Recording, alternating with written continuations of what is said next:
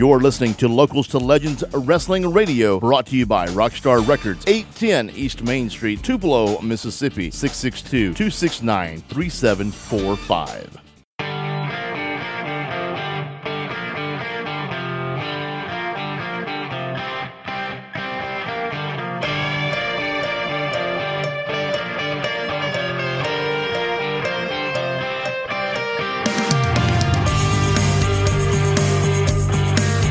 Welcome to Locals to Legends podcast with your host, the voice of $10 Wrestling, noted author that has never been published, and the heaviest CWA light heavyweight champion in history, the king of all wrestling media, Gene Jackson.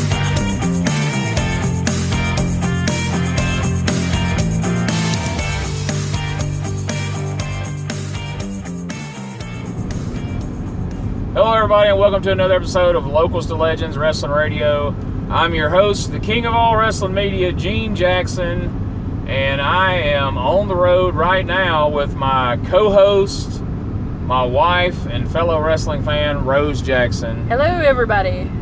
And we are traveling on Highway 65, heading towards Bowling Green, trying to get back to Alabama from our long journey. Coming back from Chicago. You need to exaggerate long journey. Oh my god. I see why everybody else flew now. Jeez. Total for this trip you would say how many hours? 13? Oh god, yeah. At least. Okay. On the way over, we split it into two. We drove, because Rosie worked part of the day, so we drove over to Louisville, spent the night, got up Thursday morning, drove from Louisville on to Chicago, got there around 1-ish, and that's when the festivities kicked off, and we've been going ever since. Even though some of you I know have seen on Facebook, where we went and we've ate Chicago-style pizza, and we've been eating this and that. We've eaten less overall on this trip than we have in I don't know when. Yeah, we didn't even eat dinner last night. No, we had no dinner. I had a snack till we got to the hotel. I had a Twix and a beef jerky, a kick-ass beef snack, since I had that left over from the last. Shout out to Dan.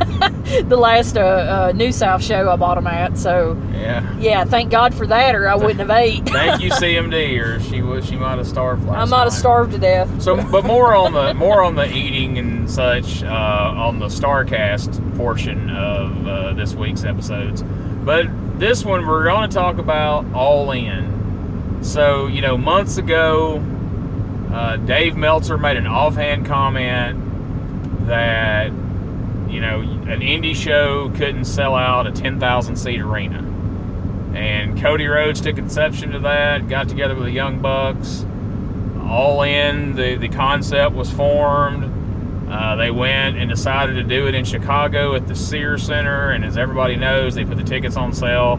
10,000 seat arena sold out in 30 minutes. That was back around March, yeah. So all that happened in March. And that was sold out in 30 minutes with no matches advertised. Only a handful of names had been mentioned. Of course, the Bullet Club, Okada, just very few that was actually, solidly booked at that point. Sold out, and we've been building towards this now for months. And the payoff was last night at the Sears Center in Chicago.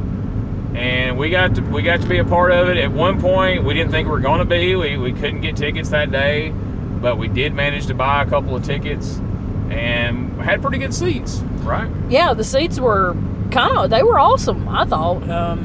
Right next to the commentary booth, you could still hear the commentators, going over the matches. And 5 rows up off the floor in the riser section. And in my opinion, and I don't know how many of you have went to big arena shows for anything, wrestling or otherwise, but if you're not in the first 3 to 4 rows, you need to be in the risers, because anything farther back than that, you ain't seeing shit but the back of people's heads when they stand up every few minutes. Yeah, and I can tell you from experience at Ring of Honor shows, when we don't get front row, we are not happy people. I mean, even at second row and third row. And then there's been an occasion where we've even got fourth row, And we've been like, no, never again. If we can't get front row, we're not going. I mean, we're either not going or we're going to get riser seats. Yeah. So we learned that hard lesson. Yeah. But, we got there, and, I thought, man, doors open at 4. The Uber dropped us off at like 4:02. And I thought, man, 10,000 people. The show, the television portion of it, which was on WGN 0 hour, I guess they called it, was going to start at 5. And I'm like, we will be lucky if our asses hit the seat before the show starts at 5 o'clock. Took us, 4 minutes? 5? Yeah, maybe? 4 or 5 minutes to get from where the Uber dropped us off through the door and ticket scanned.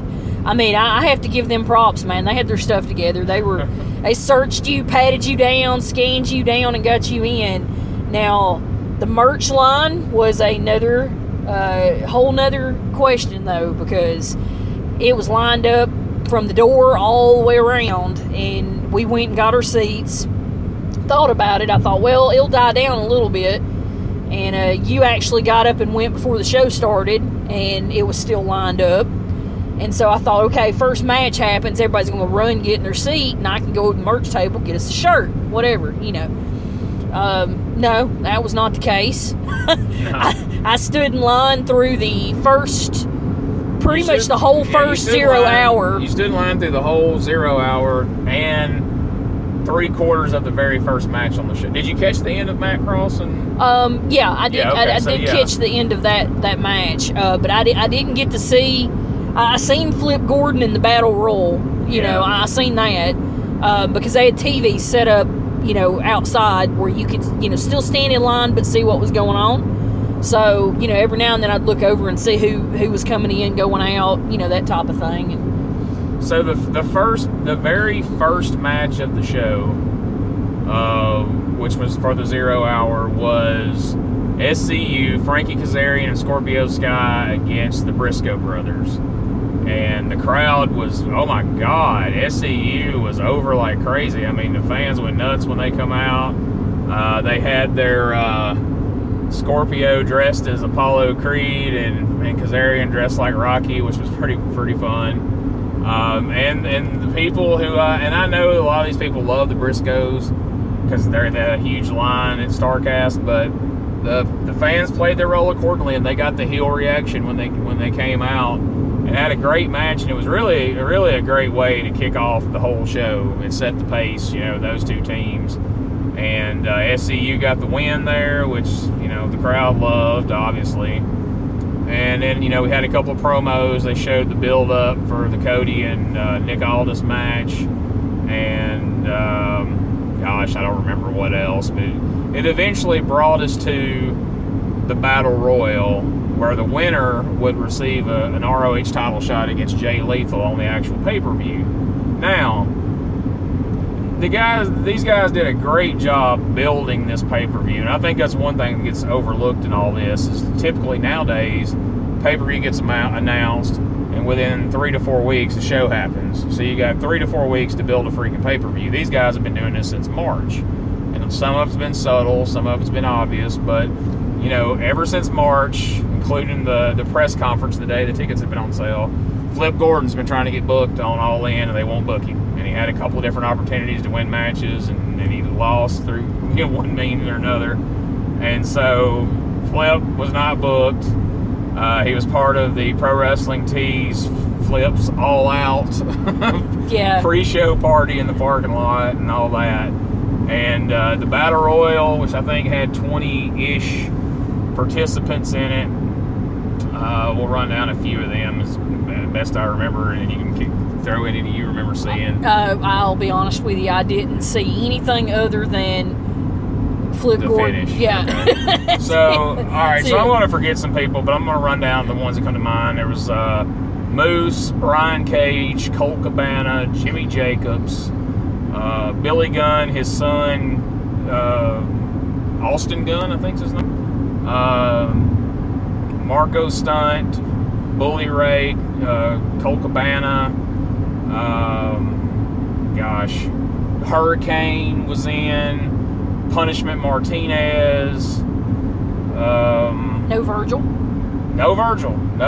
I meant to ask you that. Yes, last he was night. rumored totally... to be in it and was not there. Oh, I guess he got his feelings hurt because they wouldn't let him come to StarCast. I guess so. Yeah. So yeah, no Virgil in the Battle Royal.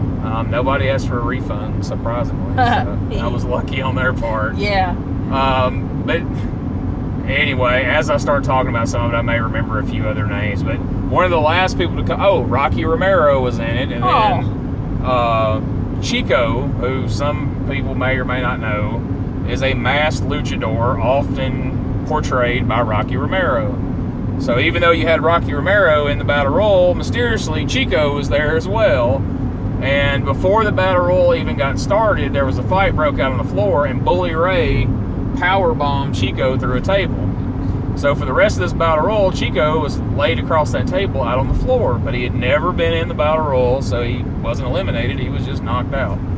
So there was a lot of fun spots in the Battle Royal. Little Marco stunt, who a lot of people that listen to this podcast are aware of. He's wrestled in EPW and a lot of promotions in Mississippi and across Missouri and Tennessee and Arkansas, and he's the CCW champion for Jason the Brain up there in Cape Girardeau, Missouri.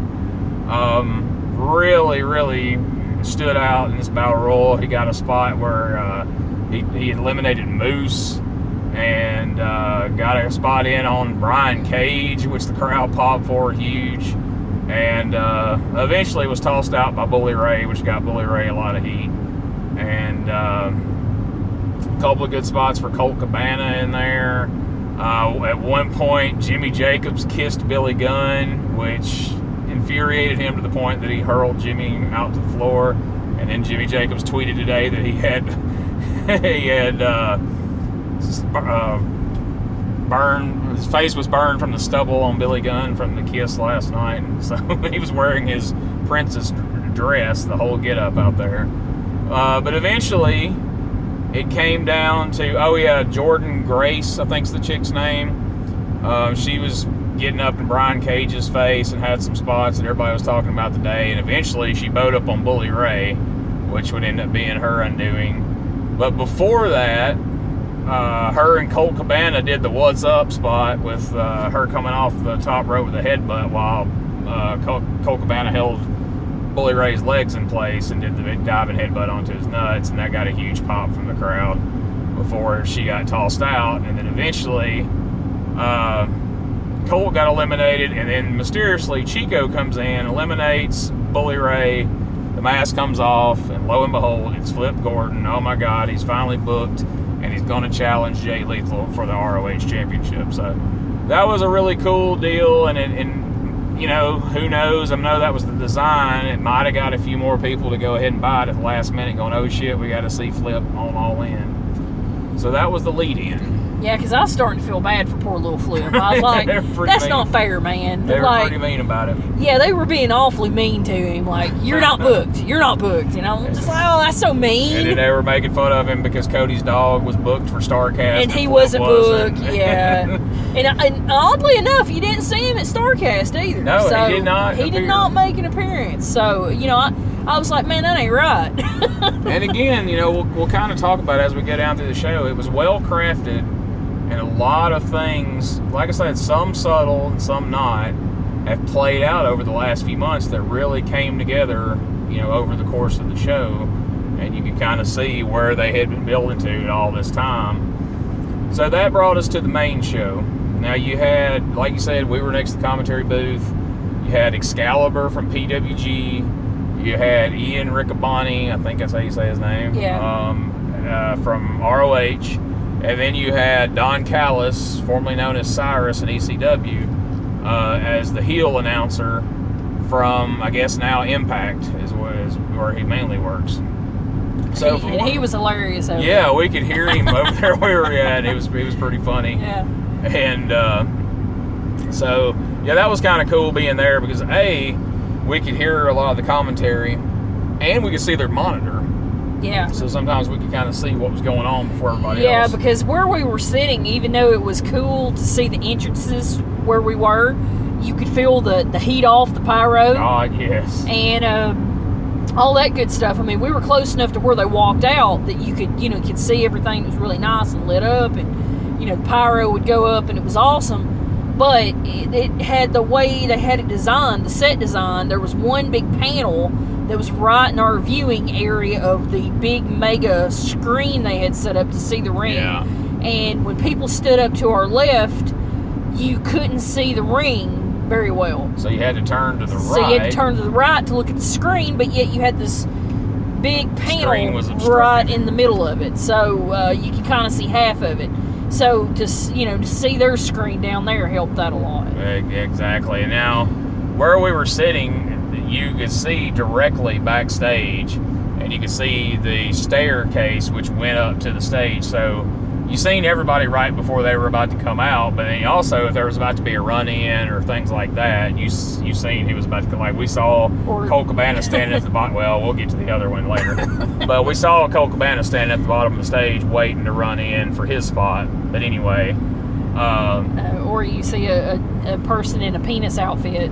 Yeah, you can see a line of penises. Before you're supposed to see them. Getting ready to... And we're like, is that a dude dressed in a penis suit? And then no, it's 8 dudes dressed in penis suits. Dudes. Or 6, however many it was. Yeah, I think it was like 8. We'll get to that in a moment too. But so the first match on the actual All-In pay-per-view was Matt Cross against MJF, which is something Freeman. I don't remember what the first. I'm sorry. I've only known of him for a brief time on MLW, so I haven't got to. I know it. I keep wanting to say Morgan, but I know that's not. I know that's not Morgan J. Freeman. It's not right. But anyway, seems like it's Maxwell. Something. Maxwell James Freeman, maybe. Yeah, I don't know, something. Anyway, he's got a almost Alberto Del Rio kind of gimmick thing. Yeah, he's like got the scarf. Cracker Del Rio. Yeah, he's like Cracker Del Rio, or he could be Matt Taven with a scarf. Yes. I mean, I kind of got that assumption standing in the hallway in meet and greet lines during StarCast. We'll go into that for the StarCast portion of this, because he was playing his heel character in line pretty well. But so you only caught about half of that match. Now, for those who don't know, I'm sure most people do, but for those who don't, Matt Cross, a.k.a. Lucha Underground Son of Havoc with the mask, also M-Dog 20 from the old Backyard Wrestling videos from way back when in the late 90s. M-Dog 20 and Matt Prohibition, or Josh Prohibition, I'm sorry, who used to wrestle in the hockey mask, was in those Backyard Wrestling videos that they showed the commercials for all the time, and then even did a couple of JCW shows. So, and we had just watched one recently, so that was kind of fun to see where he was. And I think they said that show was 2003? 2003. And then to see him 15 years later, doesn't that make you feel old? To see him on pay-per-view against this young guy, MJF. They had a good match. What was your overall take of it? I thought it was pretty good from what I've seen. I mean, I'm a pretty huge fan of Matt Cross.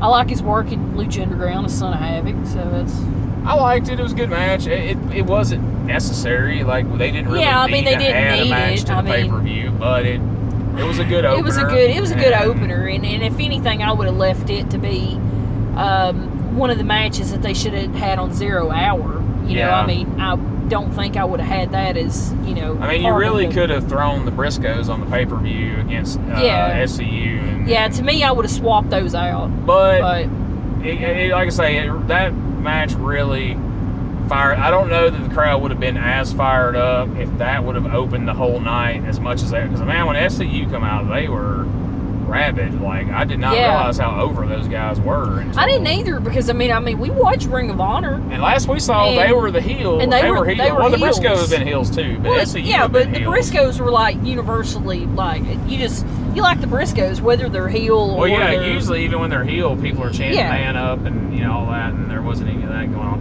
And they didn't have, and I never really even thought about this until now, but they didn't have the sheet metal over the railing that ROH has for all the slapping and the noise. There was plenty of noise anyway, but that didn't even occur to me until just now. But anyway, Now, this is where you're going to help me. Second match on the show, was it Stephen Amell against yes. Christopher Daniels, yes. right? Yes, it was. Okay, so give me your take of that match. Well, Stephen Amell, most people know him from the CW show Arrow, Yeah. of course.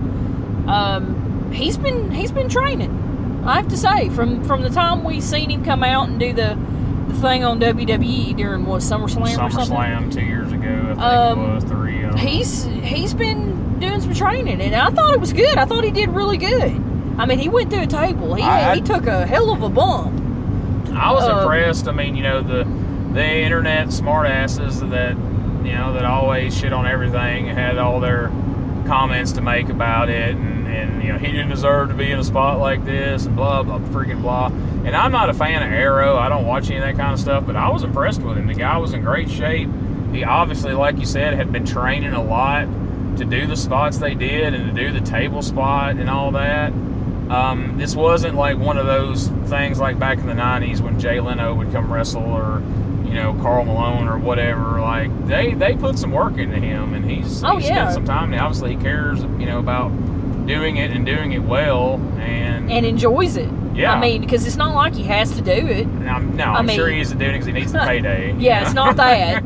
I mean, it's just, I think it's something cool for him to do, and he likes, he's a part of the Bullet Club. And I think him being on that show obviously did more for Cody and the Bucks and All In than All In did for him. You know what I mean? Like, he's doing them the favor, not the other way around. Yeah, exactly. So I was impressed with it, and Chris Daniels won. The wrestler won. So I don't know what there is to be salty about or to get, pissed off about, or he didn't deserve or whatever.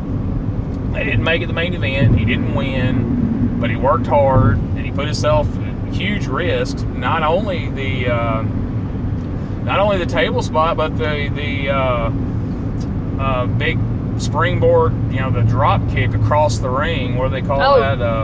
Not around. I keep wanting to say around the world, but that's not what it's called. But it's cross sea to sea or something like that. Coast to coast. Coast to coast. There you go. There you go. Coast to coast. Yeah. So I almost did, but anyway. Look, we're running off like 5 hours sleep, so we're a little no sleep. And we're a little cynical and delirious. It's 8 o'clock at night. And we've been driving since 10:30 this morning. Yeah. So please forgive us if we're a little rambly. Now, following that match, is that the NWA title match? Is that how early it went on? I'm thinking it was, because it lasted for a pretty good while. So, one of the most well-built angles on the show is Cody challenging Nick Aldis for the NWA World title.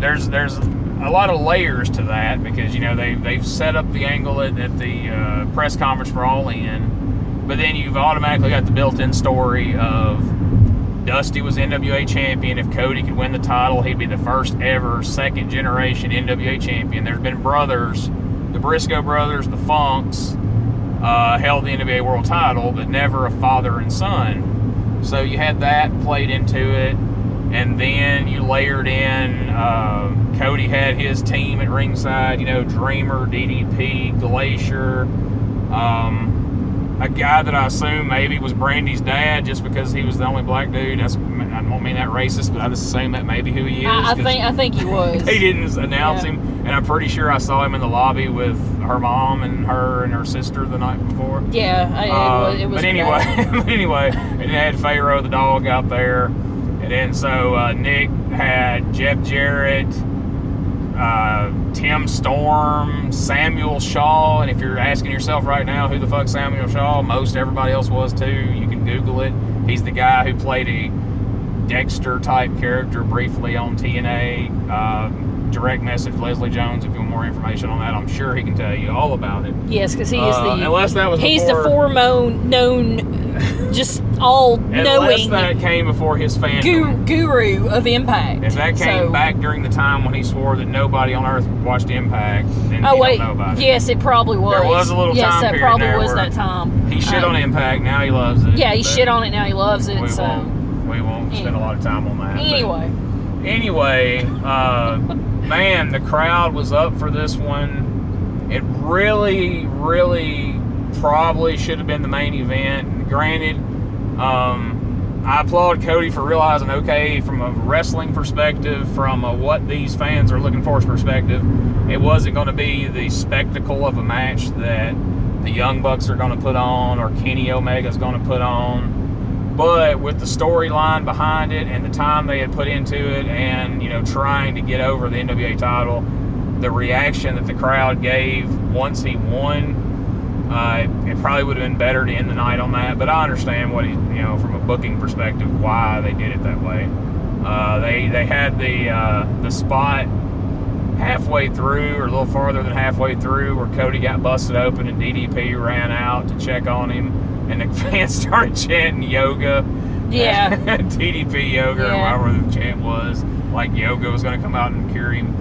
And then not Sanjay Dutt, but Sean Daivari come out and got a diamond cutter, which popped the crowd. And it was really cool and really smart on their part, the way they layered in things with the legends. You know, they had Animal come out at the opening, and, you know, then they had DDP come out and diamond cut Daivari.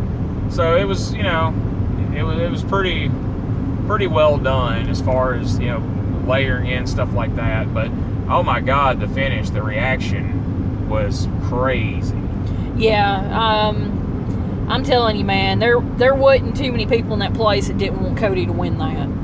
Yeah, I mean, no. I'd say there's maybe 5 people in there that was rooting for maybe, and they weren't saying anything. They were just sitting there if they were. The crowd was solidly behind him. It was pretty amazing. I think I seen somebody crying when he won. There were. I mean, there were people crying, and it was like I said, because of the way they built it.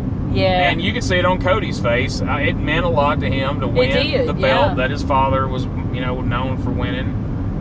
You could tell that it really was an emotional thing for him, and it was a moment. It was one of those things where, like, wow, it's cool to be here for this. Yeah. You know, this really is something special.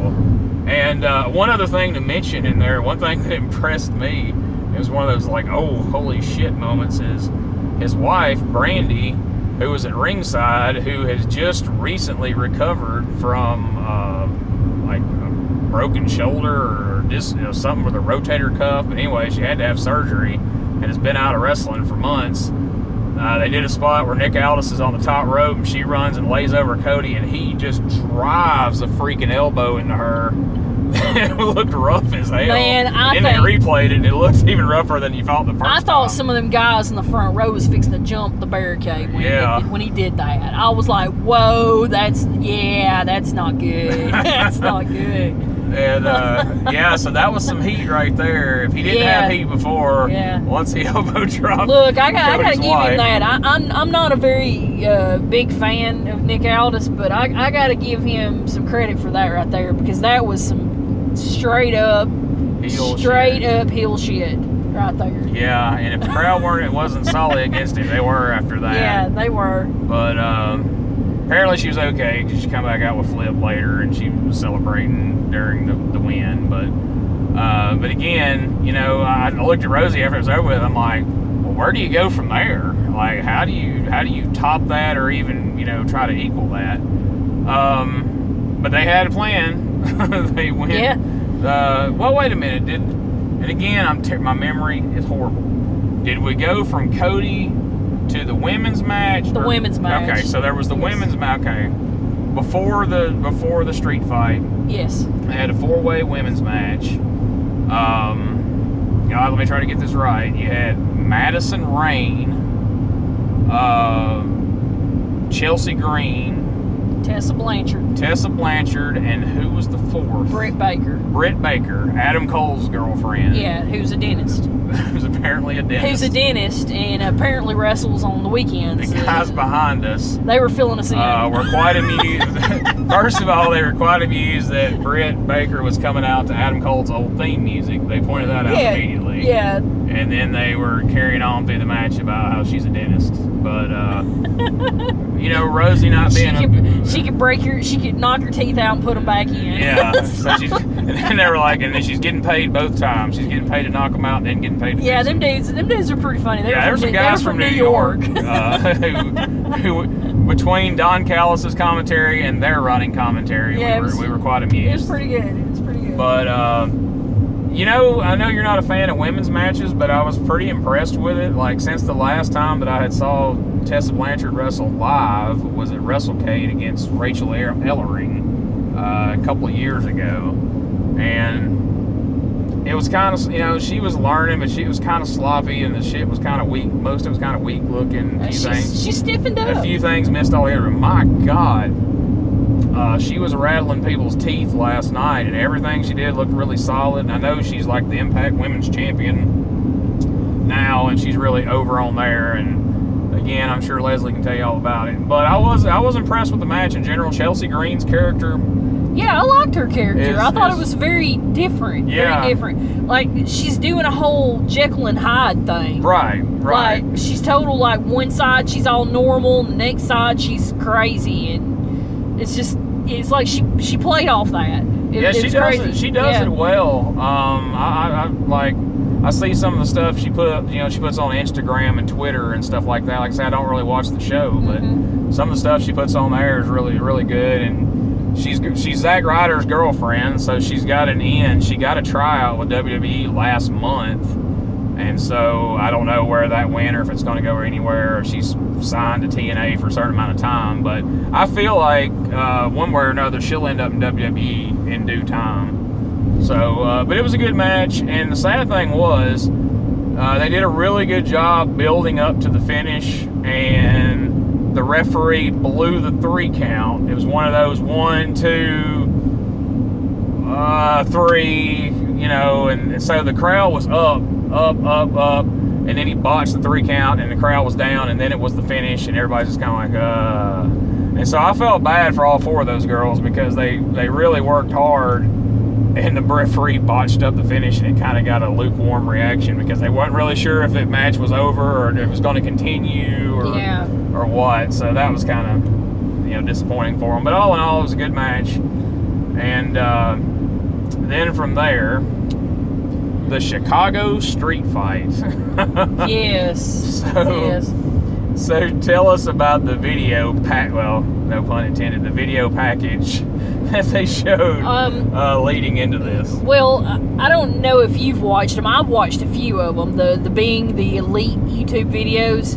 I've seen some. Okay, yeah. Well, a couple of months ago, I can't remember how many, but apparently, Joey Ryan's huge in Japan, and here, with his dong style thing. Yeah, right? So, they shot all these little videos while in Japan, the Bullet Club, Adam Page, and Joey Ryan, and, the Young Bucks. And so apparently Adam Page is getting jealous because Joey Ryan's, everybody's like, oh, Joey Ryan, his magical dong, blah, blah, blah, blah. And all the wrestlers, he's flipping them, and it's, he's all powerful, and all that. So Adam Page is getting a little jealous. So he's you can see it's building resentment and hostility like each video they do. And then apparently he just can't take anymore and he kills him. He beats him with a phone. He beats him with a phone. Yeah, he beats him and strangles him with a phone and ends up killing him. Well, he's like, it shows this video. He can't sleep at night. He's seeing things. His boots are talking to him. It's like crazy. And he's like, everybody's starting to get suspicious that he's killed Joey Ryan because, they have these videos like, hey man, where's Joey Ryan? Hey, where's Joey? And he's like, I don't know. And then he knows he's killed him. Yeah. His guilt's getting to him. So he's wrestling Joey Janela in this match, and they're street fighting and all this. And, supposedly Joey Ryan's a ghost, at this point. So they're advertising him for StarCast as the ghost of Joey Ryan. And so, we knew he was, we actually met him. And They show this video of him. During that video she's talking about, there's like one clip they keep cutting to where his face is bloodied. He's laying in his bed. His face is bloody. And you see the bloody telephone and the cord and all that next to him. I only mention that because it'll come into play later when they show the but anyway, the resurrection. But now this was so. Before we get into all the Joey Ryan stuff, I've seen very little of Joey Janela. I've seen his best friend's interview with Chuck Taylor and Trent, and I've seen 2 or 3 of his matches from CZW just online, and I've seen like his match he had at this year's WrestleCon. Had you seen any of Joey Janela before he walked out on the stage last night? No. Okay. I have not.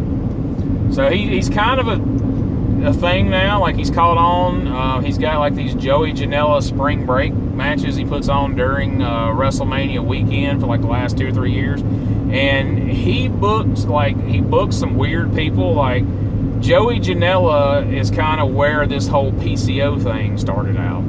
He booked PCO because he thought it'd be funny, like, hey, the pirate guy, whatever. And so he booked him, and PCO did a bunch of weird shit, and it kind of sprang off into what we see now, which we'll talk about during StarCast episode. But he'll bring in like weird people, like that poster we saw yesterday at StarCast, like this most recent one. He booked like Hakushi and Ming and like just weird folks. But last night he really impressed me. Like, and he's got this chick with him. I assume is his legit girlfriend, Penelope. Yeah. Who surprised me with some of the spots she did. Yeah, she actually whooped Adam Page's ass just Adam a little Page bit. is a pretty big old boy. Yeah. And she made it look real for what she did. Yeah, so what was your take on them as a pair coming out of this? I thought they worked really well. I thought it was a good match. I mean, really, it was a really, really good match. They took some hellacious bumps.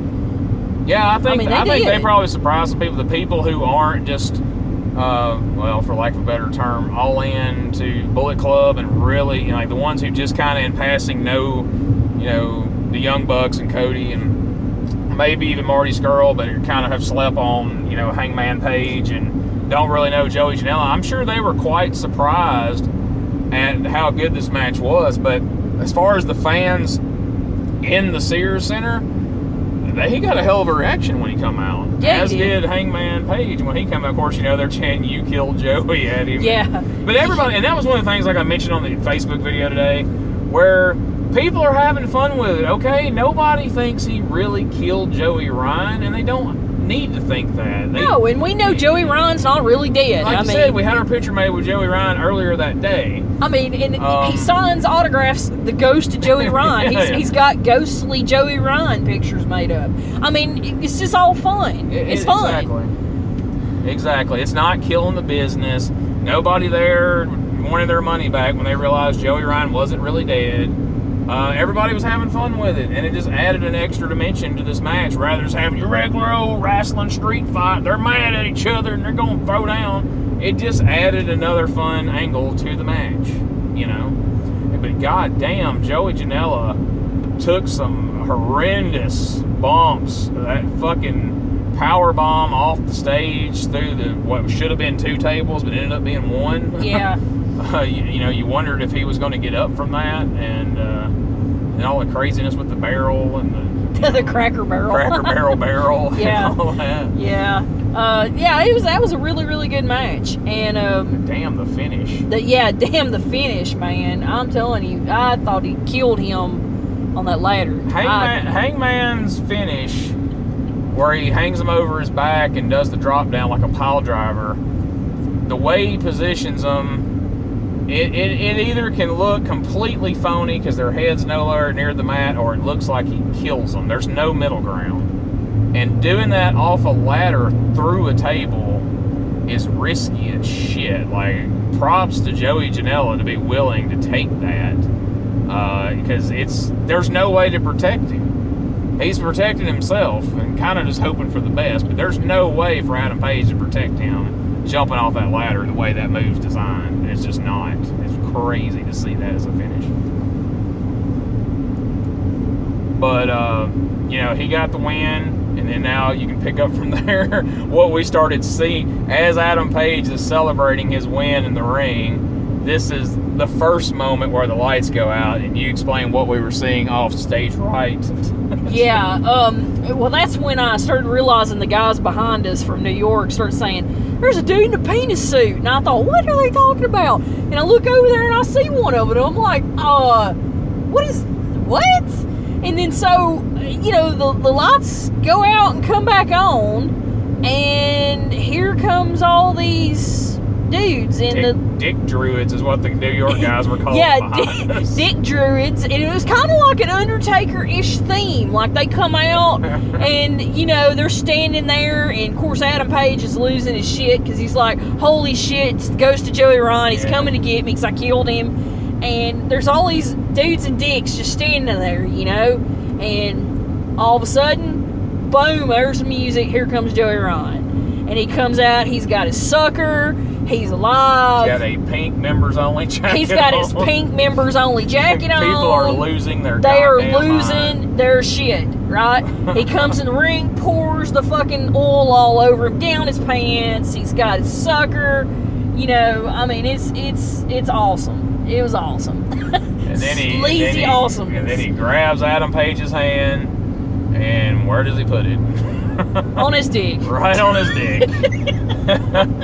To which he then proceeds to pump up as he does. If I just acted out in the car like you can see me on the fucking podcast.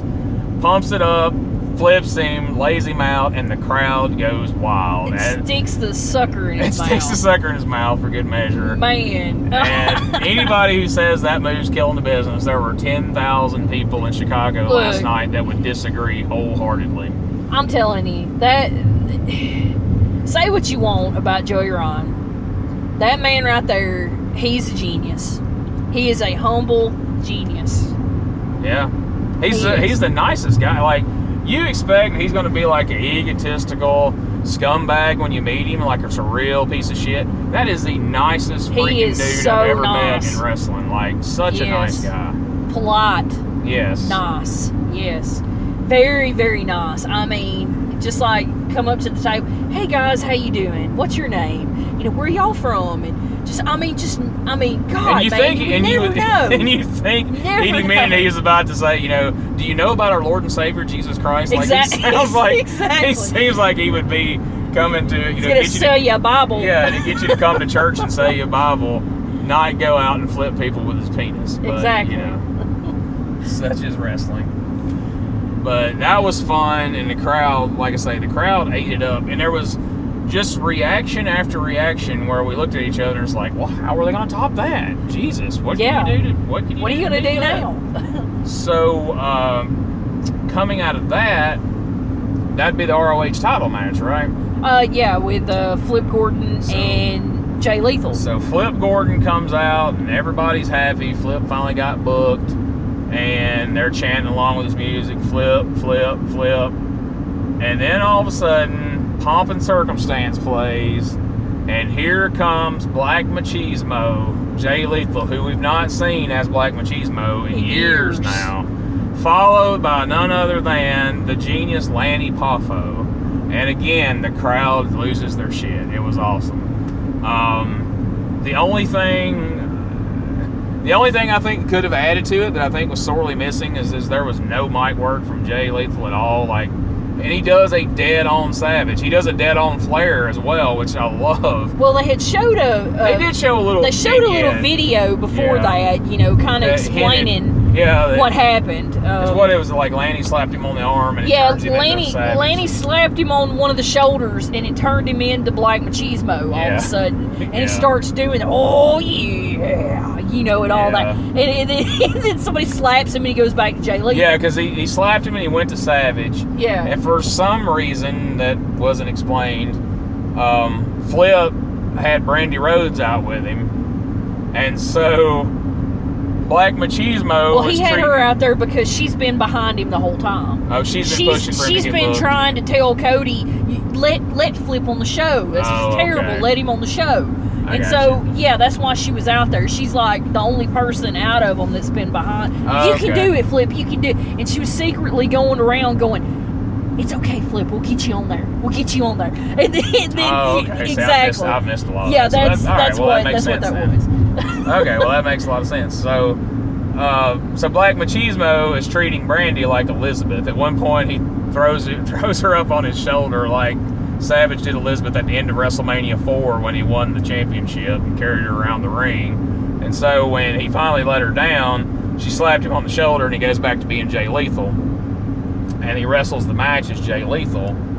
And because up to that point, before she slapped him on the shoulder, he was doing all the Macho Man spots, Yeah, all the mannerisms, which he does dead on. It's fucking dead amazing. On. And so towards the end, he's getting ready to do his normal finish, and Lanny gets up on the apron and is pointing to the top rope, and Jay looks kind of indifferent. So of course, Lanny chops him on the shoulder. Boom, Black Machismo's back, and we get 3 top rope elbow drops. And then he gets smacked and does a lethal injection, and that's it. Yeah, that does it in, and he defends the championship against Flip. And I have to say, man, Jay Lethal, we've met Jay Lethal. We've watched him for years. I love Jay Lethal. I loved him back in the TNA days, when he did the Black Machismo. He was my favorite.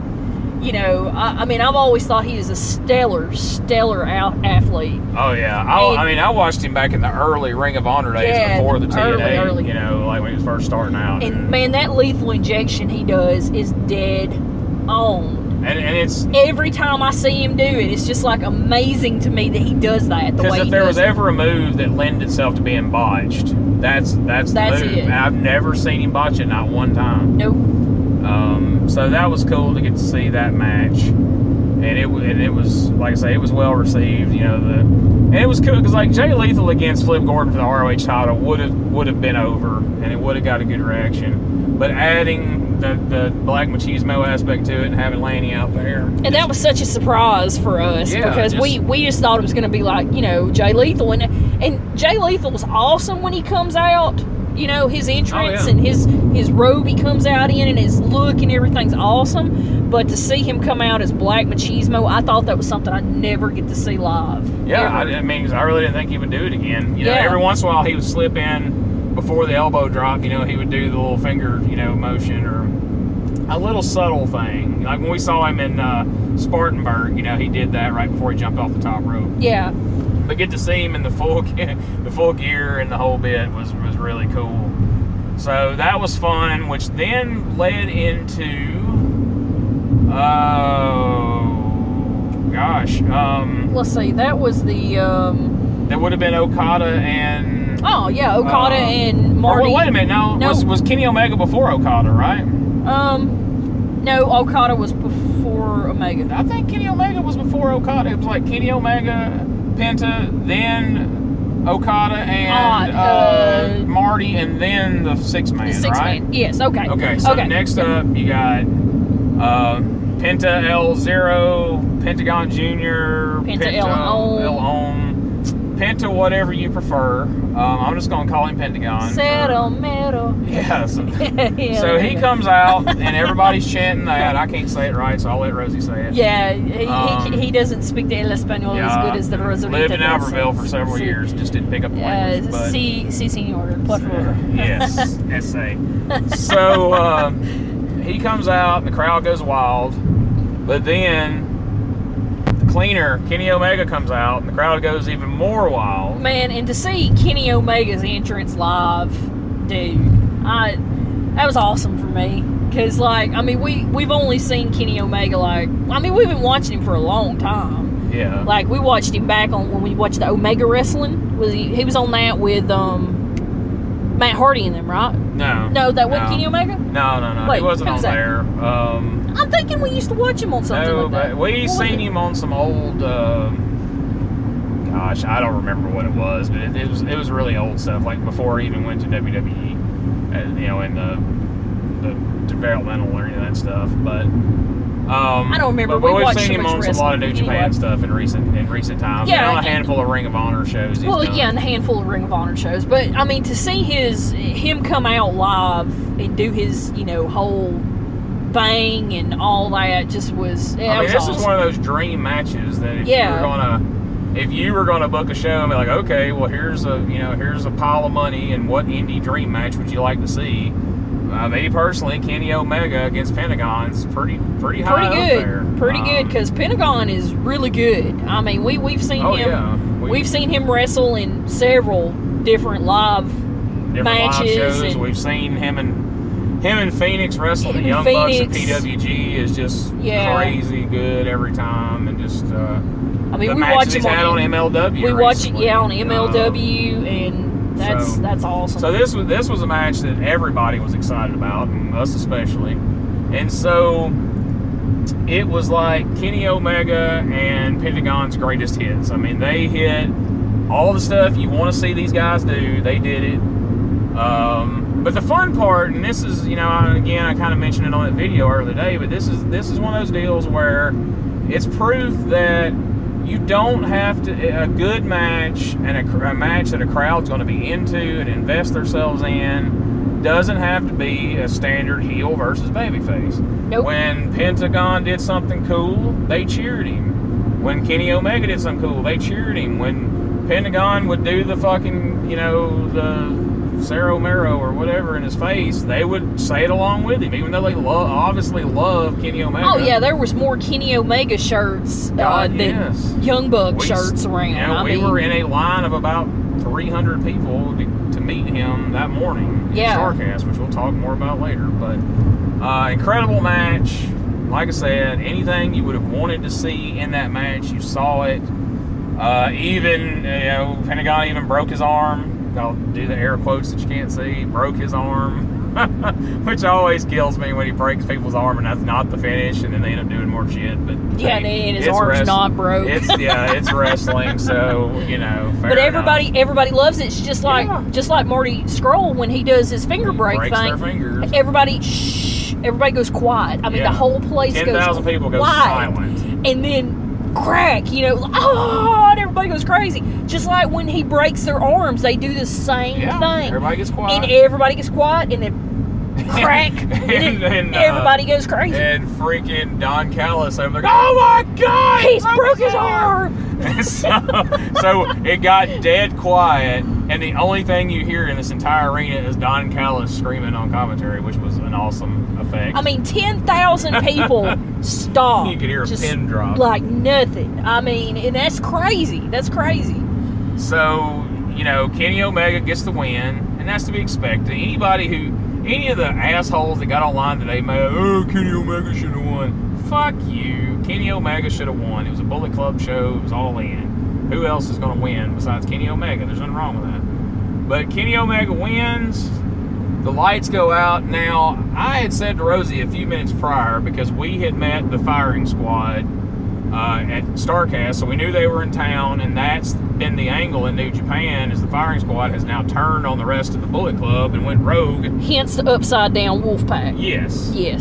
So I told Rosie, I'm guessing, and for those who don't know, the firing squad is Haku, who's back in wrestling now, and his two sons are wrestling, who are big stars in New Japan, and have been for 3-4 years now. Tama Tonga and Tonga Loya. I'm not good at saying their names either, but so I'm like, they're going to hit the ring sometime tonight. So when the lights went out, we're standing there, everybody's hollering, and I'm like, okay, when the lights come on, Kenny Omega is going to be surrounded by the firing squad, obviously. So then the lights come back on, and now there's Pentagon, and he's getting up off the mat, and I was like, well, okay, Pentagon's just going to jump him again. I'm like, or he's going to be focused on Pentagon, and the firing squad are going to hit the ring, because some guys ran past us, and we were pretty sure that's who they were, the firing squad. So we're looking for that, and that's Pentagon. And then all of a sudden, the New York guys by us, oh my God, that's Chris Jericho! I'm like, what? I looked at Rosie and go, do you think that's Chris Jericho? She's like, I don't know. And he runs across the ring and gives him a freaking code breaker. And hey, Rosie doesn't sell shit at wrestling shows. Any of you wrestlers that have worked a match in front of her, you know that. I don't typically sell a whole lot at wrestling shows. We just kind of sit there and watch, not to be dicks. It's just, we're just not reactive. When he hit that code breaker, I squealed like a fucking bitch. I was yelled at the top of my lungs. It was the coolest shit. Me and you both did. It was the coolest shit I've ever seen live. And when he pulled that mask off, it all happened again. That is the loudest reaction I have ever seen or heard. It was crazy, but it was so man, that was fucking cool because like I watched the video when he did it in Japan. And attacked him over there and pulled the mask off. I forgot what character he was dressed like.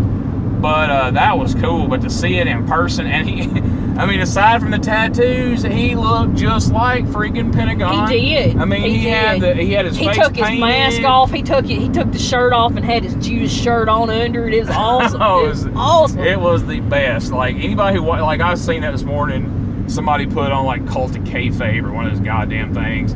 Well, the reveal was kind of disappointing, and Jericho came back and responded. Because Jericho responded to him. But I was like, if you thought that was disappointing, if you didn't think that was cool, fuck you, find a new hobby. I mean, that was tremendous. That was tremendous, man. And what was great, like I said, everybody loved Kenny Omega. They popped for everything Kenny Omega did. But when he attacked Kenny Omega and took the mask off, everybody that was their the shit. Loudest 10,000 people in that None of us, when we walked into that building that night, thought we were going to see fucking Chris Jericho at All In. Yeah. I mean... Nobody, because he was doing a show out in Kansas. Yes! If you looked at his... Because a couple months ago, everybody, when they knew the Jericho Cruise was coming up and all the Bullet Club's going to be out, like, I bet you Jericho's going to get booked for All In. And then when you looked at the Fozzy schedule, you're like, well, no, they're in freaking Kansas that night. There's no way.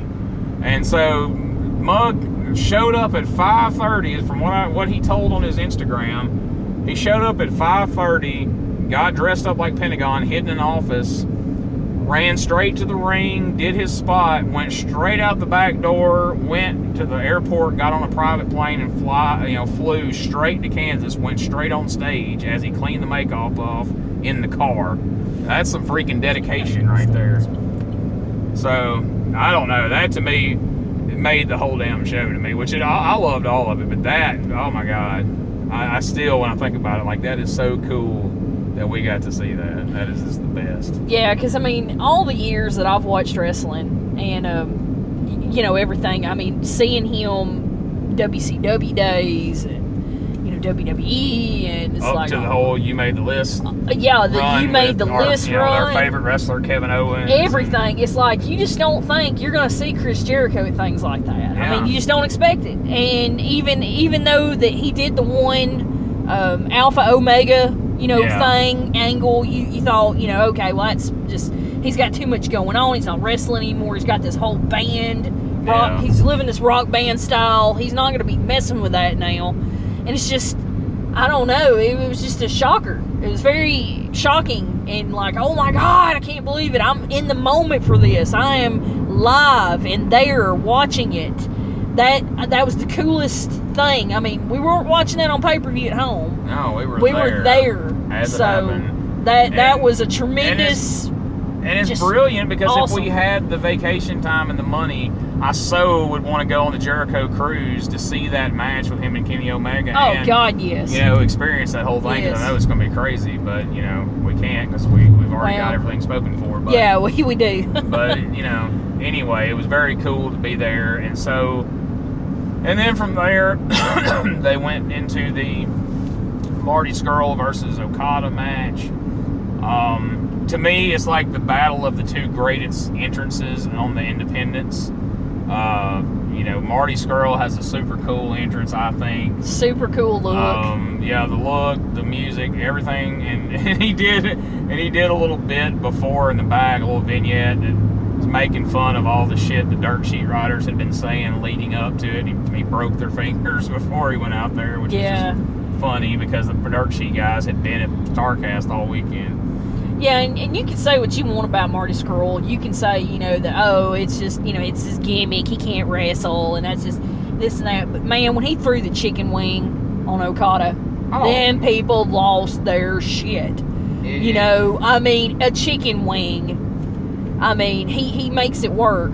Anybody who has followed his career in the least that guy can wrestle. He God can. Damn, I mean, matches we've seen. I mean, we've seen him wrestle PWG and some of his stuff. Will from Ospreay. England. I mean, shit. Some of the matches he had with him, and then I mean, God, the PWG matches with everybody. I mean, the guy can wrestle his ass off, but he's smart enough he's realized it's not all about that. No, it's not. He has learned to interject the character and the fun stuff, and that's why he's over, is because of all that stuff. And man, the way the match with Okada was a bit long, and word on the street is it was longer than it was supposed to be, and that's why the main event got cut short. And I don't know if he got any heat for that or not, but it was longer than it really needed to be. But the series at the end of the match was pretty amazing. Like you said, when he slapped that chicken wing on Okada, when he gave him the Rainmaker,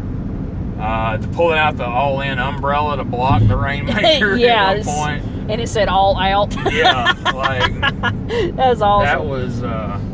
That was all great stuff. And getting to see Okada, man, that's like and this is, people are going to shit on this comparison, but I just mean from a star power perspective. It's like the John Cena of Japan coming to work an indie show in America. Yeah. Because he's had that sort of longevity. I'm not comparing his work rate or any of that shit. I'm just saying from a longevity as being a top star and a champion in Japan, that's the level he's on. And so for him to come over there and wrestle with Marty Scurll was a very big deal for the show and for Marty Scurll as well.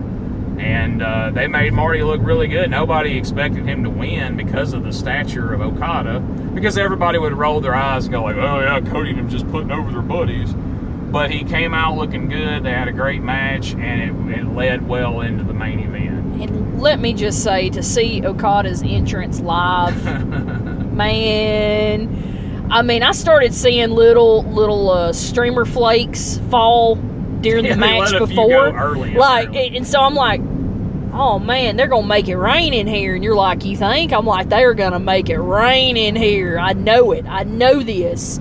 And because I seen the little glitter things coming down, and sure enough, man, I mean, it was a sea of just confetti, his Okada dollars, everything, man. And I wished I could have grabbed one, but they didn't fly close enough to where we were. Yeah. I mean, that was just, to see that live was just amazing.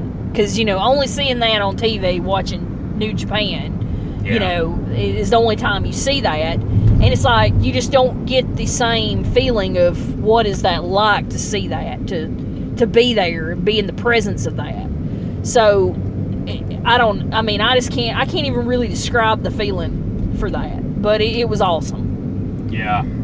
Yeah, when I saw where our seats were, I'm like, we're not close to the ring, but we get a good view of the ring. But hot damn, we're going to get a damn good view of Marty Scurll and Okada's entrances, and we did. It was really cool. Yeah. And so, the main event, because of the show running long, probably wasn't everything they wanted it to be. It certainly wasn't, the length of time they probably wanted it to be. But it served its purpose. I mean, God bless. Ray Phoenix is one of the most just amazing athletes out there. Like, the things that guy can do in the ring and the high spots he can do, it's just it's unreal. It really is. And we've seen tons of his stuff on DVD and on well, we've online, seen him live, but seeing him, we saw him in Nashville at Aero Lucha, and then we saw him last night.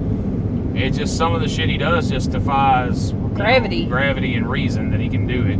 And man, there was a time here a couple of years ago where Ray's knees were really bad, and he was kind of, he wasn't the same Rey Mysterio, and you can understand it at his age and the stuff he's done. But he's dropped a bunch of weight, and I guess he's had some surgeries on his knees. And man, like, some of the stuff he did in Nashville when we saw him, and then some of the stuff he was doing last night in Chicago, it's like the Rey Mysterio from 96, 97 in ECW and WCW. it's crazy. He's getting up around hour 8. And he came out in the little Wolverine costume. Everybody popped for the Wolverine. Man. The guys behind was like, whoa, he's fucking Wolverine. Like, they were really... Like, I mean, he doesn't come out in those outfits unless it's like WrestleMania. Oh, yeah. I mean, and that was cool to see him pull that out for All In. Yeah. You know, just one of his typical outfits. But, you know... I'm sorry, I'm getting hoarse. Yeah, Bandito, I wasn't real familiar with before, but God, he was impressive last night. Yeah, he was. And then, you know, we haven't even mentioned to get to see Kota Ibushi, you know, was a rare thing. You know, it's not like he wrestles in the States a lot that much. You know, we had seen him in that Cruiserweight Classic tournament, you know, a couple of years ago, and that's where we kind of first really became aware of him, and then started following him in Japan and tagging with Kenny Omega and all that. And man, the amount of star power in that, you know, in that main event was pretty crazy. And it's 6 guys that I don't know in any other venue you're going to get those guys against each other. You know, you might see the Young Bucks against Ray Phoenix and Pentagon out in California for PWG. You know, you might, I don't know when you'd ever see Ibushi and Rey Mysterio against each other.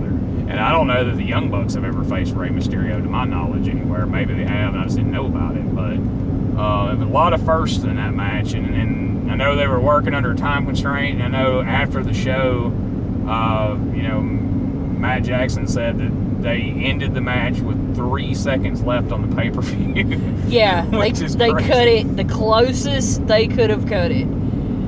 They actually went over... you know, on some of the matches, and it run that match 3 seconds to time to cut the pay-per-view off.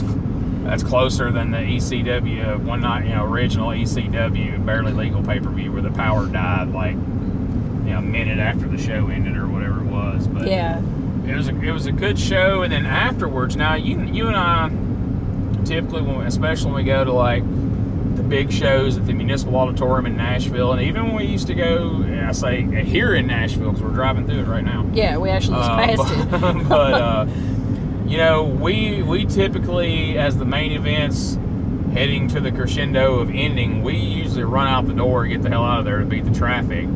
And there's usually people behind us, and if you watch any show, you see people filing out, you know, as the main event's ending, or at least immediately as the bell is still ringing, people are running out of the building.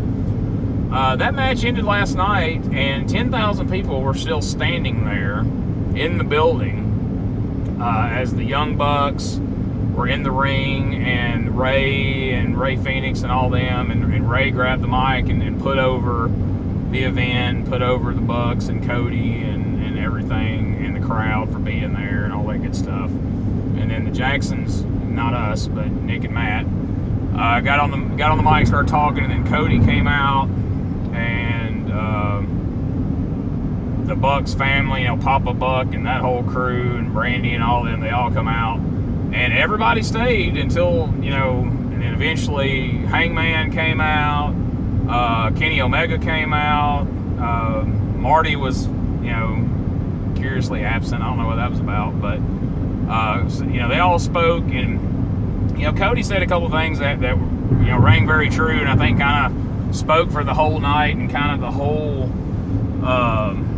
you know, feeling behind the whole event. You know, he said that, you know, last night proved, having 10,000 people there and the success of that event proved that no one company and no one man owns professional wrestling. You know, everybody does. And obviously he's talking about WWE and Vince McMahon. But it's true. You know, that was... It is true.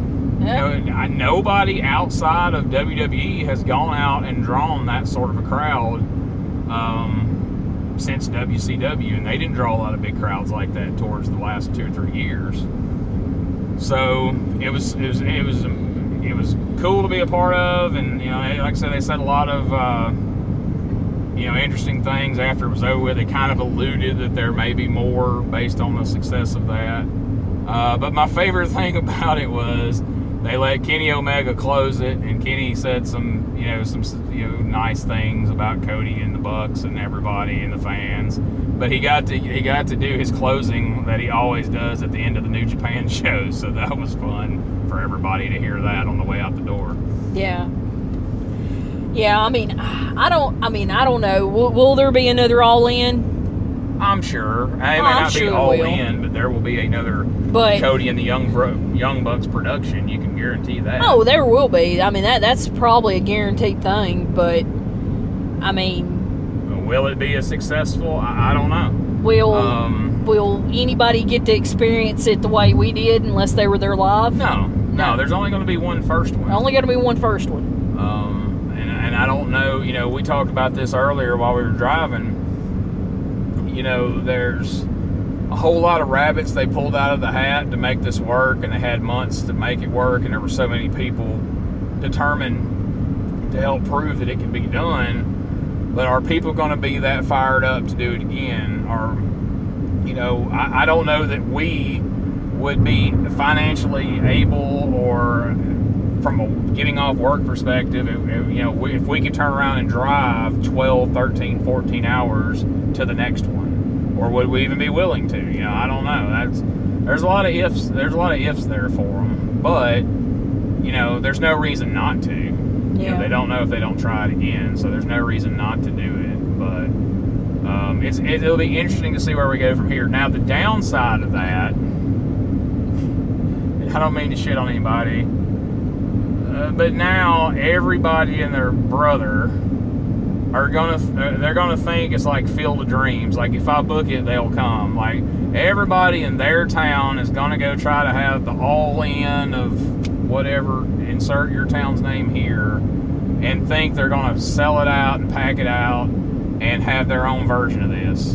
I mean, you're already seeing it in some cases. Yeah, because the general idea at first, when it sold out in the 15 minutes that it sold out, was, when it gets time for the show, there'll be like thousands of empty seats. Yeah. You know, scalpers obviously bought all these tickets. And that was the thing that went around. Like, there's no way, there's no possible way 10,000 people got online and bought these tickets. You know, that, you know, you're going to get there, it's going to be half empty, it's going to be shit. No. Every seat had an ass in it. And here's the amazing part of that. Yes, scalpers went and bought a majority of those tickets. And people wanted to go so badly. People wanted to be there so badly. They paid 4 and 5 times what the ticket price was to buy those bootleg tickets to be there. Yeah, because when you originally clicked on the site to buy our tickets, it was like, what, $52 a ticket for the ones we wanted? For the section we wanted. For the section we wanted. $52. They ranged anywhere from... Which is pretty close to the section we actually sat in. It was 25 to what, like maybe 75? Yeah, the most expensive tickets were just a hair over $100. Yeah, maybe 100. That's for ringside. Yeah, and so... You know, that's what the original costs were. Well, by the time you click the cart, they're gone because they were sold out. Yep. So we initially did not get tickets at first.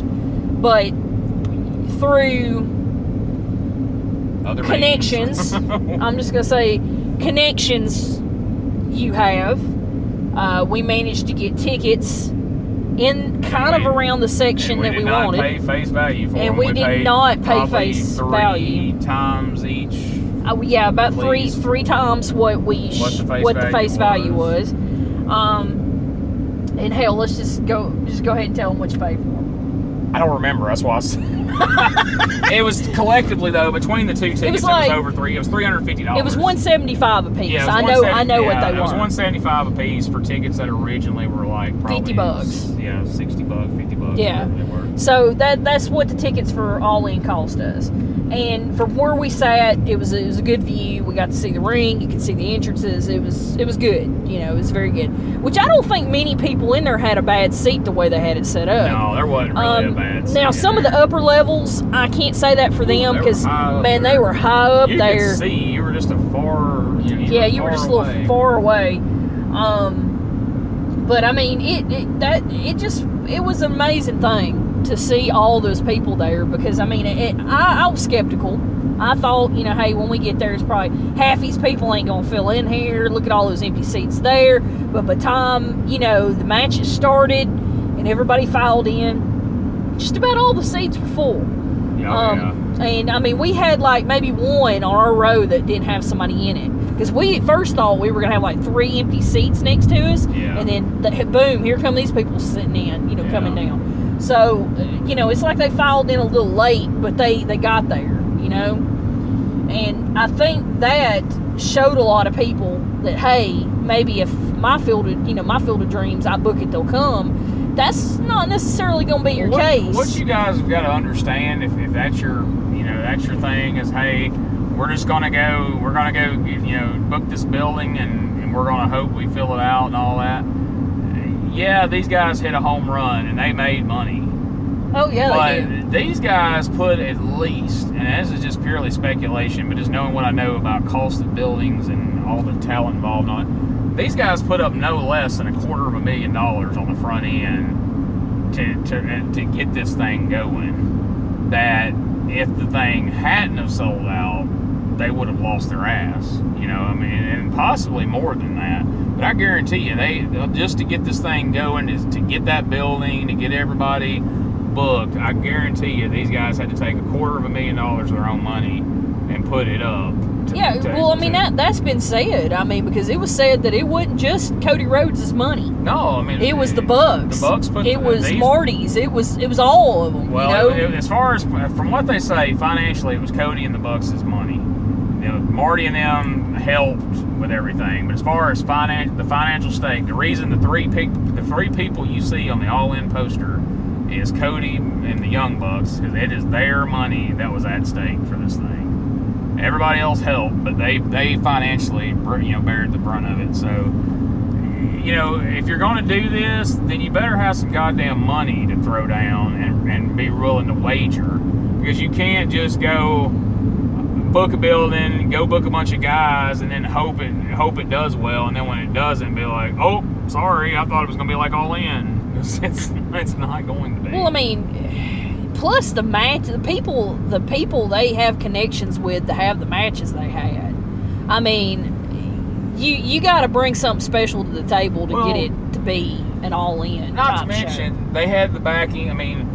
Yeah, Cody and them put the money up, but they knew they had the production of Ring of Honor. Yep. Ring of Honor was going to provide their production crew, their staff, and for the most part, they had the back. I don't know about financial backing, but just the backing of New Japan as far as providing talent for them, because it was a big draw. A big part of the reason I was willing to drive from Alabama to Chicago. Where the hell else are you going to see Okada and Kenny Omega and Ibushi and a lot of the guys that you saw?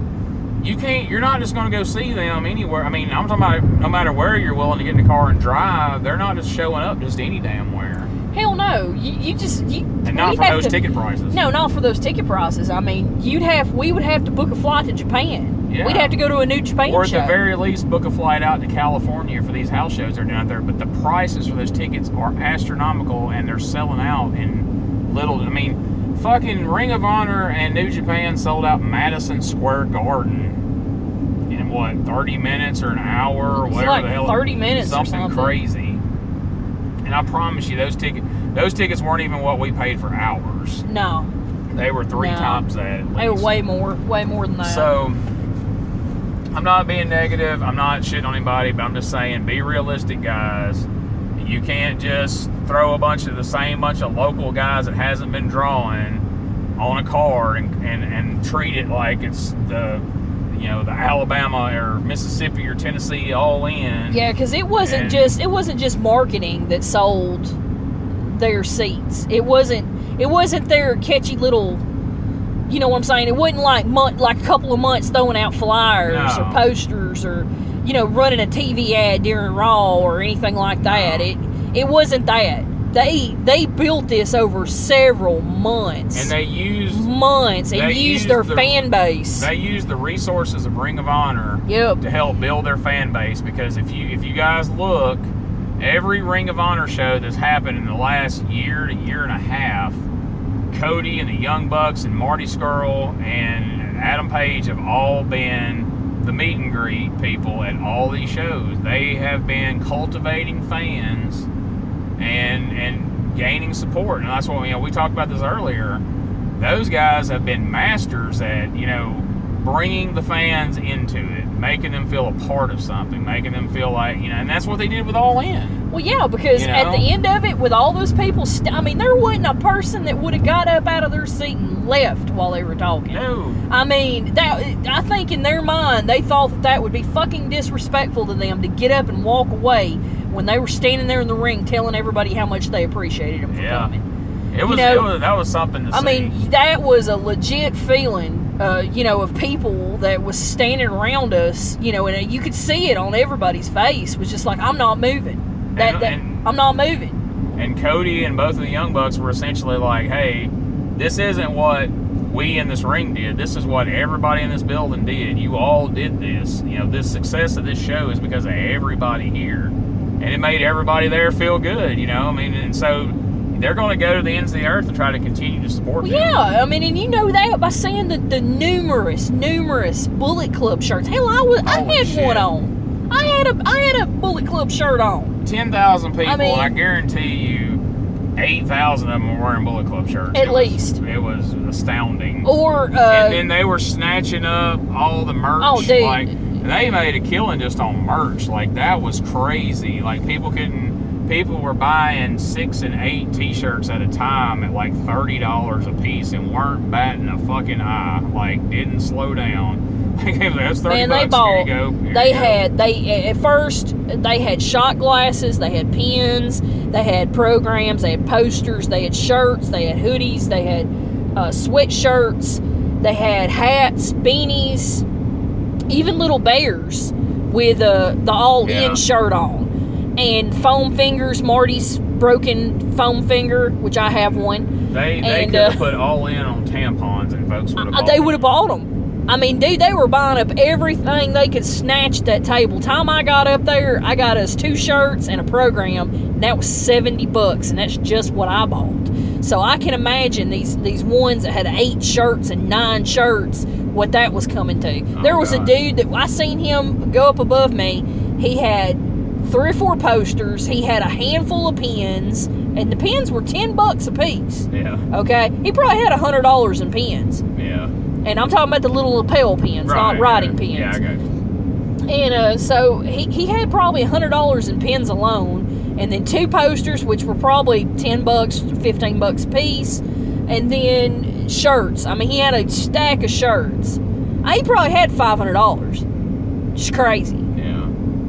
So the message we're trying to give here, and again, I'm not trying to shit on anybody's dreams or anything like that, but I'm just saying, if you think you're going to go sell out the arena in your town, you better start working on it now to do it next year, because it's going to take months of work to do that. You're not just going to book a building and everybody's going to show up because yay wrestling, so just, hey, if you got the money and you're willing to put in the work, more power to you, because now's the time to strike while the iron's hot, but it's not going to happen just because. You're going to have to be smart about it and go about it in the right way. But I guess we'll tell the story very, very quickly of after All In. So we're riding high. We come out of there. This was a hell of a show. We had a great time. It exceeded expectations. So now let's call the Uber and go back to the fucking hotel. Well, you take it from here. Actually, it wasn't go back to the hotel. It was, hey, let's go get some dinner. We're gonna go get some dinner. We're gonna have we're gonna go back to that nice little Portillo's place and have us a Chicago hot dog. It's gonna be an awesome night, because we just got out of All In. We're feeling all warm and fuzzy, and I'm out there. We walk down to the end of the thing where we think the Uber will pick us up at, because they got half the roads blocked, letting people in and out because there's so much traffic. And I hit the app, and boop, there's an Uber, $140. Yeah. $140 to take me 6 minutes up the road. After we would have to wait 45 minutes for it to come. 45 minutes, and it's starting to lightning outside. It's fixing to come a thunderstorm. So, you don't want to be outside, no cover, and it lightning. So I'm freaking out. I'm like, oh my God, look at this. I cannot find an Uber under $140 to come get us, and I am not paying that. So, and anybody that's used Uber, if you click the app, sometimes the price changes depending on who's closer to you and what, you get to choose what size vehicle you want to ride in. You either get the carpool, and you got to share that with other people. And I don't like that one, because then you don't know who you're getting in the car with. And, because not only is it the sketchy driver, it's the sketchy people he's picking up. Yeah. So I always get the XL, the Uber XL, which is your own car. And it's something like a sedan, maybe like a Ford Escape. We had a Nissan Rogue pick us up. Which we got a few different stories we can tell during the StarCast portion. Oh, yeah. I've had some. I've not really had a bad Uber experience, but I've had some that's been kind of. It probably could have been bad if I was by myself. So, it's just. So anyway, I've never used the luxury one, which is, that one's you never find cars when it goes to search. There's hardly any of those, because who in the hell drives a BMW or a Cadillac CTS or some shit like that's going to be doing Uber? I mean, they got money, they got a fancy car, they ain't going to be using it to haul people around. Yeah. So it says it's $46. Okay, at this point we're losing our shit, because we have no car there, and we are so far away from the hotel at this point. Although it's only about a 20-minute drive, it's far enough we can't. It's about a 4-hour walk. It's about a 4-hour walk. Okay, it's through Chicago. Okay, at 11 o'clock at night. Saturday night. So, I'm freaking out. I'm like, oh my God, what are we going to do? So I'm like, okay, it shows that the luxury Uber, I can click it, it's $46. I'm fixing to pay it. I mean, I'm just fixing to fucking pay it. And so I click it, it says it's searching, it can't find anything. So I'm freaking out. Gene gets on the phone. He's like, we knew that some of our friends were there. Brian Trammell actually came to All In. Brian Trammell's the only guy I knew for sure that was there. Yeah, he was the only one that we knew for sure was there, that we could call and go, hey dude, are you still here? I knew Cassio was there somewhere, but I didn't know how to get a hold of him. I got his phone number, but I'm like, hey dude, can you give us a ride? Yeah, I knew he was catching a ride with Conrad or whoever. Yeah, or they may have took the shuttle thing over from the hotel. I don't know, or they maybe had StarCast drivers or something. I don't know.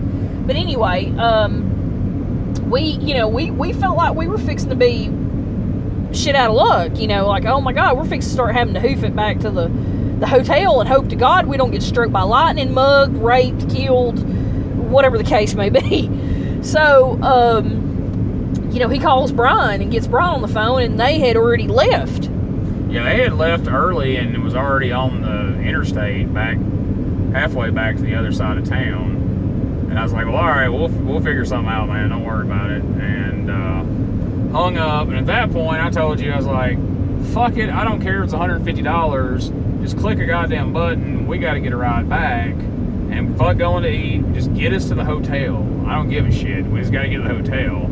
So at that point, I'm fumbling with my phone trying to find the taxi service that StarCast had tweeted out 2 weeks ago was going to be available for, I think, mostly to haul people to the hotel, back to the, not the hotel, but back to the airport and shit during the day. And I was going to see if they were going to be available. And then, in the midst of that, Brian called back and said they had turned around to come and save us. And, but they, like Rosie said, they had all the damn roads blocked off. You could not get to that place, which is why all these other people were losing their shit. They were waiting on Uber. Man, there was like 200 people just out there about crying because they could not get a ride. I felt like we needed our asses kicked because, as we're walking, I'm like, okay, so 10,000 motherfuckers are leaving, and we know they didn't all drive. Obviously, they're all going to be trying to get an Uber at Chicago at 11 o'clock at night on a Saturday. Like, this is not our best fucking plan that we've ever had. And so, I don't know what would have happened if Brian and Misty hadn't come back and got us, because, last night at midnight, I'm cruising on Twitter looking at some of those posts from StarCast about the after party, and there's dozens of people going, well, we would like to come to the after party if we could get away from the fucking arena. We're still out here. Like, they couldn't get rides. Like, we passed people walking in their Bullet Club shirts, walking towards the hotel. So it was a mess, and we learned a valuable fucking lesson. We'll never count on trying to get an Uber after a big event late at night, because surprise, there's not a lot of Uber people out at 11 o'clock at night picking people up, least of all 200 motherfuckers leaving a wrestling show. Well, more than that. I mean, God knows. I mean, 98% of the people that stayed at the hotel for StarCast that went to All In left their cars there. Yes, and took because Ubers. because they had limited parking. Yeah. And if you didn't... And they were charging an ass ton to park in the damn Sears parking lot, too. Yes, $20 a car to park in that parking lot. So, of course, we ended up spending more than that just to get there. But, yeah, that was a goddamn fiasco. They kind of put a damper on things. But we finally got back to our hotel, thanks to them. And we were so just put out that, like, we was like, fuck it, we're not eating dinner. We're going to bed. So we just fucking went to bed and didn't eat dinner. And so we ate a big breakfast this morning because we were starving. But anyway, that ends that's the long extended version of All In from the Jacksons' perspective. And if you made it all the way through to the end, good job, because it went way longer than we intended it to. Yeah, but you got a good recap of everything. You did. You get the whole All In experience with your friends, the Jacksons, and we have made it through Nashville, and we're on our way. We're probably about an hour and a half from Coleman now, and getting home to see our cats. Yay! So that's it for this week.